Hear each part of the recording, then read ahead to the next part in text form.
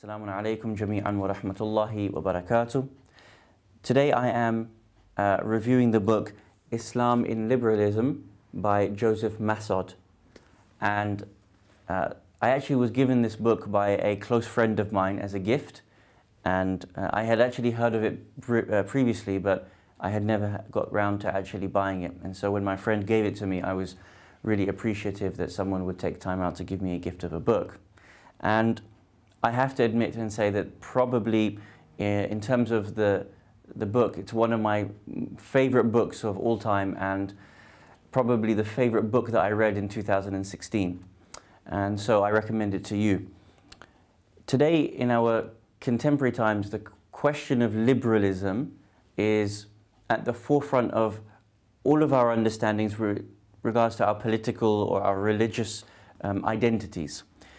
Sometimes we often write or research the concept of liberalism inside Islam.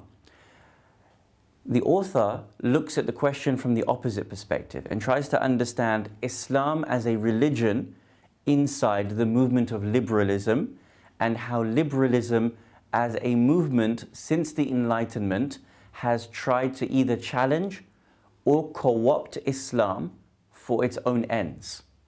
Now, this is something that is being written about quite a lot, even at the moment. For example, there are articles coming out about the way in which America and American culture has affected Islam in its locality, how France has affected Muslim thinking in its particular locality.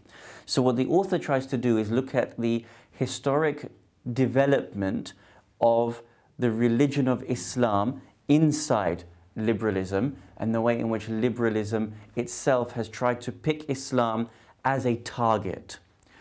The argument he puts forward is that if you imagine the various sects in Christianity and which ones have been particularly targeted by liberalism, can we see in a similar trend that liberalism has targeted Islam in its entirety?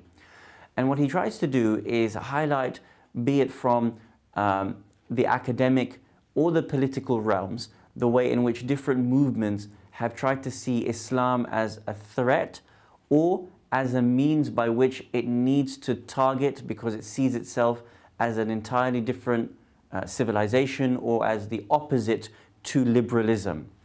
What he tries to highlight from the beginning of the book is that in liberalism, liberalism needs to demonstrate itself as being the ultimate, the most profound way of living. And it represents inherently all that is good, all that is moral, all that is just. So for example, if liberalism is inherently related to democracy, if liberalism is inherently related to freedom of speech, freedom of sexuality, then Islam has to be its opposite. Therefore, liberalism represents democracy, Islam must inherently represent authoritarianism. If liberalism inherently represents, for example, freedom of speech, then Islam inherently represents the opposite, being a lack of freedom of speech. So he tries to demonstrate the way in which liberalism has tried to create this argument throughout the last 3 centuries.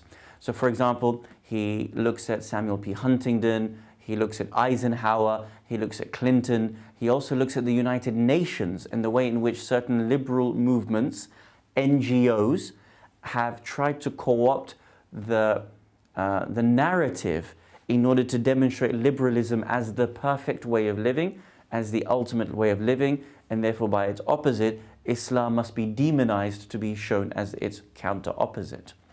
And so what the author does is he breaks down the book into multiple different chapters. And so the first thing he looks at is the defenses of Islam against the offense, the attack of democracy against Islam. He also looks at the way in which the arguments of sexuality and women's rights are created in liberalism as arguing against Islam, as its direct opposite.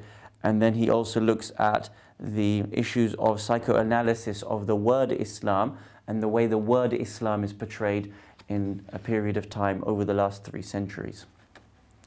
Now, this book opened my mind up to a number of things that I hadn't really appreciated. And in particular, what I took away from this book was the way in which I was able to see beyond what I'm being shown and to appreciate what is the back narrative and the back story to a lot of what I'm seeing in the world today.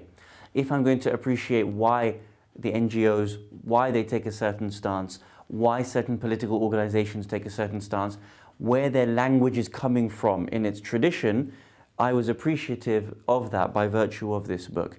And it opened my eyes to the reality of which liberalism is using Islam for its own means to be able to justify its arguments, and also the way in which that creates subcultures, such as the subcultures of democracy, subcultures of nationalism, subcultures of feminism.